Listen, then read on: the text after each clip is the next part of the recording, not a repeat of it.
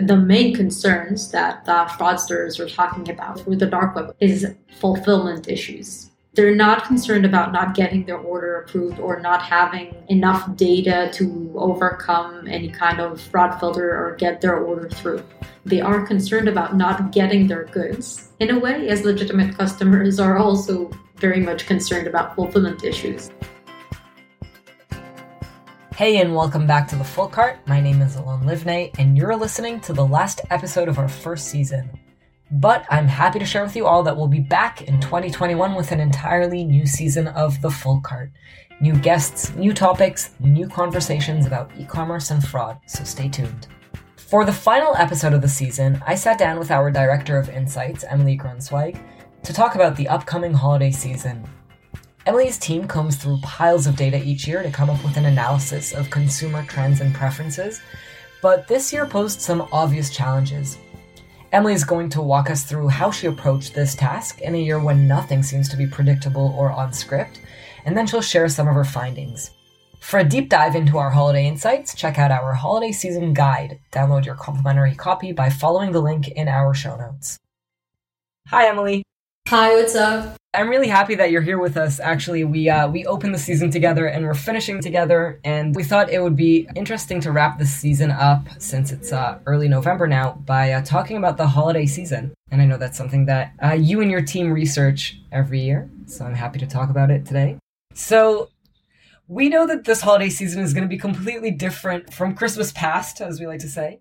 I would say we don't know, but we think. Yeah. We can safely assume it's going to be different. Okay, yeah. So, pre-COVID, each year we were expecting to see continuing growth in e-commerce and e-commerce continuing to outpace brick and mortar. But this isn't a regular year. We are in 2020 and we have COVID. So, as a company that's trying to prepare for the holiday season, how do we go about the question of trying to predict what it's even going to look like? So this was a very big challenge this year, but everything is a very big challenge this year. Although the main challenge to understand from where we come from and from where our merchants come from is that we're talking about an increase, meaning we are going to see more and more. Is it going to be exactly like what we're seeing, just in higher volumes, or different in what we're seeing? Are we going to see new habits? That is something that we can try and check and try to assume. But the main issue is to understand that we're going to see a very significant increase in volumes. In an interesting way, this is something that most e-commerce merchants and brick and mortar merchants that have transformed to the online scape now are already seeing. Since the beginning of COVID in most of the industries, we are seeing a very big increase in the e-commerce sales, because this is like the main platform right now to buy. So that would be the main thing that we want to know and understand. And what we try to understand is, what is the shift, and is there going to be a significant change in the behavior? Mm-hmm. Now, usually what you would do in trying to understand what's going to happen is try to understand from the relevant past, or let's say the current events. So we have two effects here, right? We have a seasonality effect, meaning we want to understand what happened in the holiday seasons before, so we can compare it. And we also have the current changes, what happened during this year that was different than last year. Mm-hmm. This year is so different in both aspects, so trying to just do this by the focus on the seasonality effect seemed to be less accurate. And it's also a time of instability. So predictions are, in these kind of times, usually more conservative, and we don't want to assume a lot of things because we don't know what's going to change. Here in Israel, for example, if we will be in another lockdown, it will have a lot of effects which cannot be predicted, not in the e-commerce landscape, because they are completely influenced by something that is external. From a bird's eye point of view, you're saying we can still assume that we're going to see growth, maybe even more so this year because it's a more e-commerce first year. Generally, yes, we will see growth because we are already seeing growth. Mm-hmm. A lot of the merchants will now say that they are seeing holiday season growth already in their e-commerce sales, because of this digital transformation on steroids effect that we were talking about at the beginning of your podcast and is very much happening right now. Yeah, back in early May, I read something from eMarketer just from the last couple of days. They are predicting a gigantic increase in the holiday season e-commerce sales. Mm-hmm. But it's important to understand that if we used to talk about peaks for the holiday season, merchants are handling those peaks from the minute that online commerce has become the main platform that you can use to actually shop. Mm. So it's going to be different. And that was one of the challenges, because if we usually compare what's happening in the holiday season to the seasonal effect of last year, now the current effect is a very major one. So to address the original question, that was our main challenge. Understand what is the seasonality effect, what are the current events effect, how can we actually say something in this turbulence where we don't know what's going to happen and what might be happening right now. We're trying to focus more on the customers themselves, understanding how customers are changing, and from that to try and understand what are the preferences that we're seeing, what is the main sentiment that we're seeing in the behavior, and how that might impact other things. And what we also had is we tried to think about what could be the peer group of the holiday season now, if it's not solely the holiday season of last year. And what I thought about is trying to understand we're not in March, we're actually in November, which is quite amazing how time has passed. So we have more data, and we're not in the peaky transformation of the beginning. We are in some kind of stabilization stage of people already understanding that something has changed and how to adapt to this change. And what I was thinking is, let's see what we had in this period of time. And we did have some holidays. Between March and now. Yeah, exactly. I think in the beginning, our original question in March was even like, are we going to have a holiday season? Mm-hmm. What does this actually mean? Holiday season means a lot of things. It means people are buying more, but people are also meeting with their families. It's obviously not just a commerce thing. It's a cultural thing. And what is going to happen was a very big unknown. But now, although still a big unknown, as the future always is, we do have some kind of insights towards how do holidays look within the season. And we tried to drill them down and try to understand what was different now from what was in the past. So instead of like trying to predict something in an unknown world, what kind of glimpse can we offer and what we do know? Mm-hmm. How did you approach the holiday season? I mean, I know in statistics you want to try to compare apples with apples, bananas with bananas, but first you have to classify what an apple is, what a holiday is. So we have two main groups in the holiday season. One is the sales holidays, where people are usually buying for themselves. It's a one-day event or one plus with some extensions, but it's not a build-up. That would be Black Friday, Cyber Monday holidays. And then we have the different group of Christmas, or even in a way New Year's Eve, everything that you know in advance and you're buying a gift for other people. And that is a very long cycle. You're not committed to a one-day event. You're not waiting for a sale. You're not dependent on the merchant, but the merchant is trying to offer you something. You have more time. It's more extended. Mm-hmm. So what we know, there is this, what is called the holiday season, but it is split to two very different types of holidays. Those sales events, those merchant-originated one, let's say, and those cultural events. So we have a holiday season. We've split it into two, but we don't have anything to compare it to because we know that last year was very different than this year. And this year has already changed so significantly that we don't even know if there's going to be some kind of holiday season. So we didn't know what to do. We thought that most of the data from last year, while very interesting, might not be the most updated thing. Not informative enough for this year. No, it didn't give us the new insight that we were looking for. What can we say about now? And to understand what can we say about now, we wanted to go to two directions. The more customer insight approach, what's happening to customers, how are customers changing, which is something that we checked during this entire time, what's happening with the customer behavior itself. Not where they shop, but how they shop or when they shop and what they want. So focusing on customer behaviors across industries, across regions, trying to understand that consumer sentiment. And the other thing that we wanted to do is still try to get inspiration from things that have already occurred in the more stable time of COVID. So since May, have we seen something that can be, in a way, related to the holiday season? And we defined the group of holidays that have happened since May, let's say until October, and try to identify within them if something might be relevant to the group that we're looking at.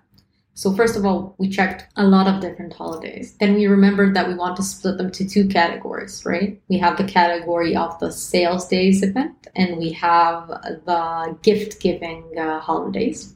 Eventually, we decided on Mother's Day and Father's Day as a gift-giving, right? That you don't buy to yourself, you buy for someone else. You don't have to buy in the same day. And the other group that we decided on was Labor Day and Memorial Day, which are sales event days, which are slightly more related to Cyber Monday, Black Friday. We do had two hesitations regarding this situation. We know that the popularity level is different and also that they are very local based. So we also tried to find local holidays like Bastille Day in France, Eid al-Adha, which is not just of one country, but a very main event in several Muslim countries. And we also checked Chinese Women's Day, which was in March, but in China, March was already within the stabilization situation and not the beginning and eruption of COVID. That was the rationality, like the main rationality. Of course, nothing is like the holiday season. So what kind of things did you learn from conducting this research? What can we expect consumer preferences to look like for both kinds of holidays, the sales holidays and the gift-giving holidays? Currently, in general, they want to have the ability to shop online. They want to have the ability to get their goods. And they want to have very good prices. They tend to compare more prices. They tend to go over from merchant to merchant. They're using more their mobile phones than was ever before. They are buying in different hours because it really means less now, right? If you're not standing in line to a shop, it doesn't really matter when you're buying. And they want more delivery and fulfillment options, either to get things to their houses and to get them quicker, or they want to have the ability to pick them up when it's a good fit for them. And is that true for all customers? Because I understood that you divided customers into 3 categories, right? Can you outline those for us? We have the first group of people, of the returning customer, the people that have already bought within your store and are going to continue and buy or buy for the holidays in your store. Even in this group, we can split it to the ones that are going to act as they usually act or the ones that are now acting completely different due to COVID behavioral changes. But in this time, we also have the holiday changes. So inherently, we have different ways people shop within the season. We also have 2 different categories. We have customers that have never bought online before, that are just now starting to replace the brick and mortar shops that they were used to buy in.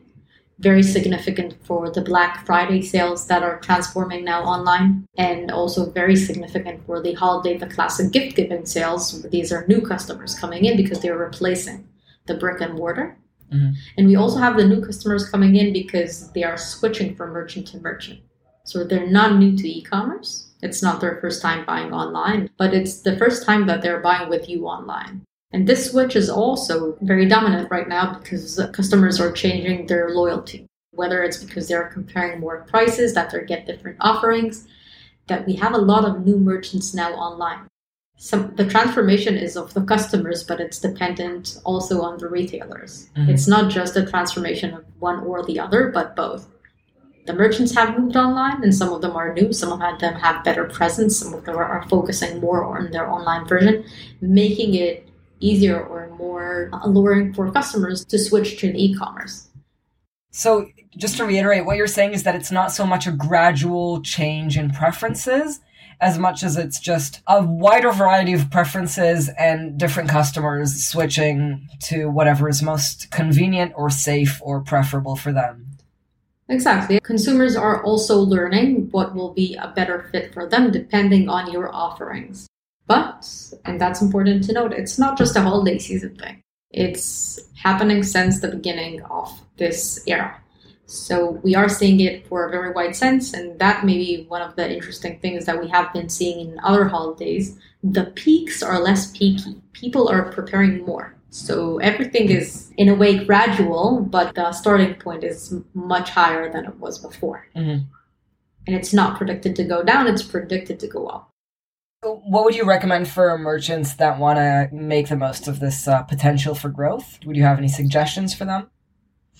Well, being ready for the new customers, obviously, Yeah. both from the fulfillment offering side and also the device preferences that we're seeing. A very omni-channel approach here is important, but more digital omni-channel, meaning being more creative about the fulfillment, but also understanding those limitations.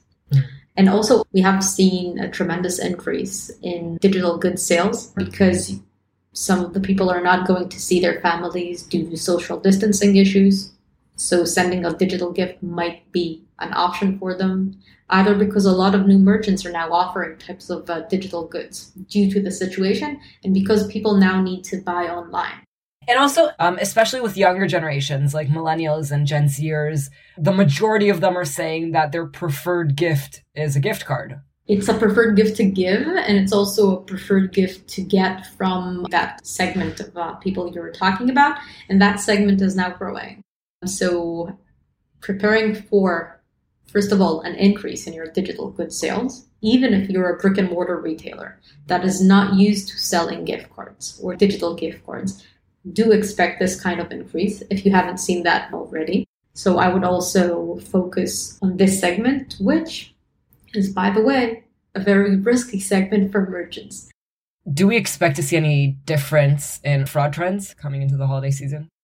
Usually we tend to say that there's a very big fraud increase, but it does not overpass the increase in sales. So while you are seeing more fraud, meaning you are more concerned about fraud, doesn't mean that the actual fraud rates are higher. But this year, we have two angles that are very important right now. Legitimate customers have changed their behavior, making it harder to identify the fraudulent ones. I will give an example, not from a holiday-specific issue, but from, let's say, the travel industry. Last-minute flights are considered very risky, right? That is like one of the riskiest segments in the travel industry. Buying a ticket less than 20 hours before the flight itself. But now, a lot of legitimate customers have actually shifted to this behavior. Originally, because during COVID, you had limited flights, you didn't know when you can buy a ticket, and people bought them last minute when they could, and when they knew the flight is actually going to happen.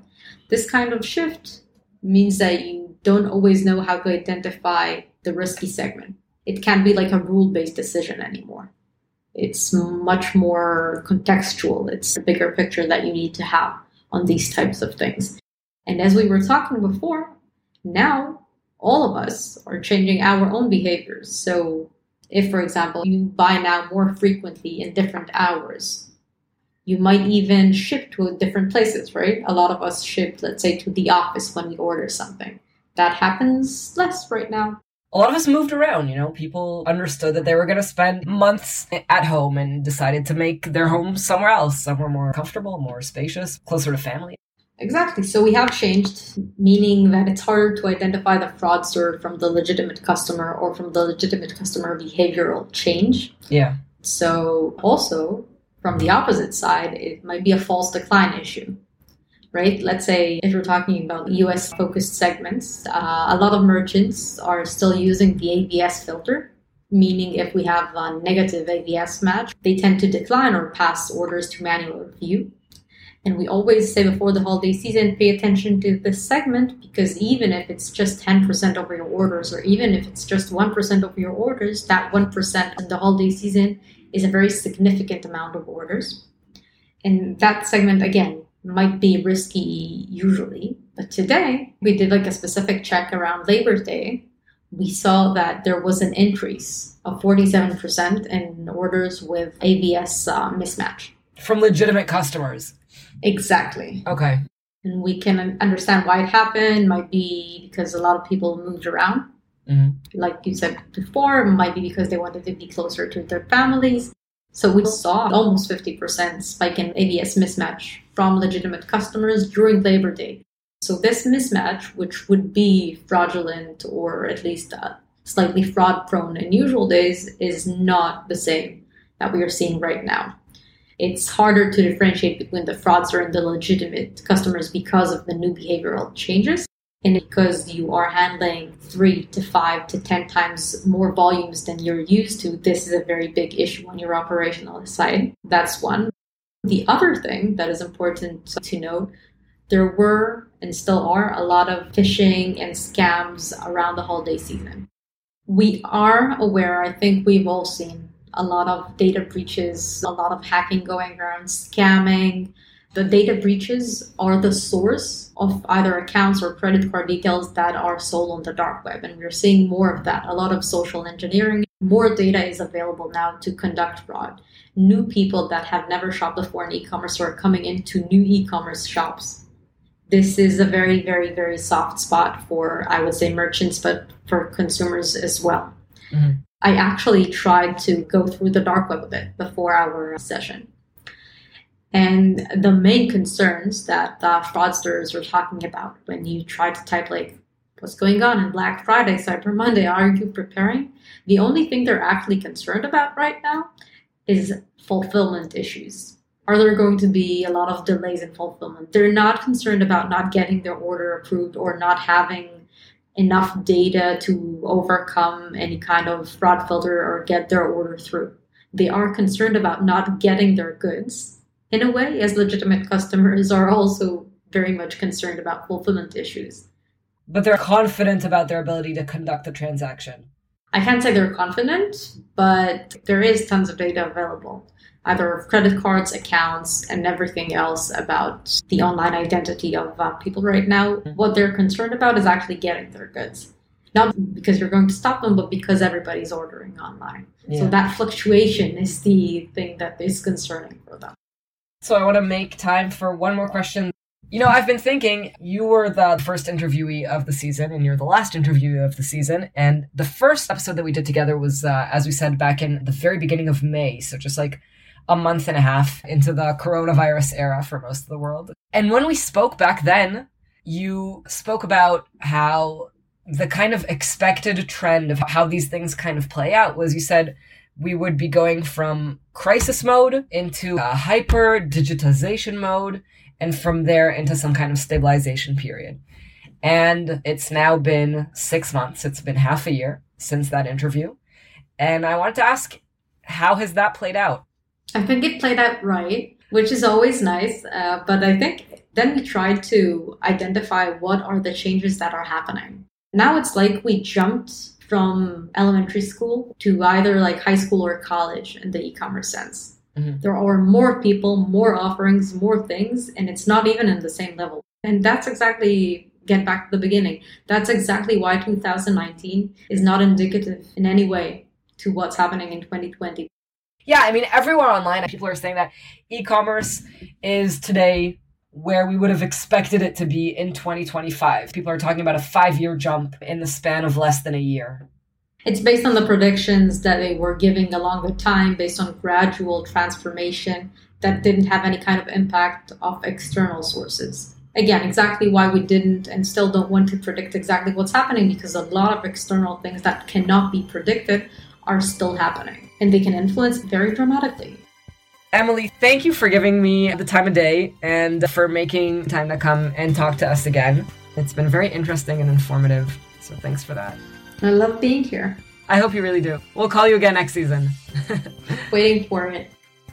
Thank you for joining us today, and thanks to Lev Gal from Insights for the data and analysis.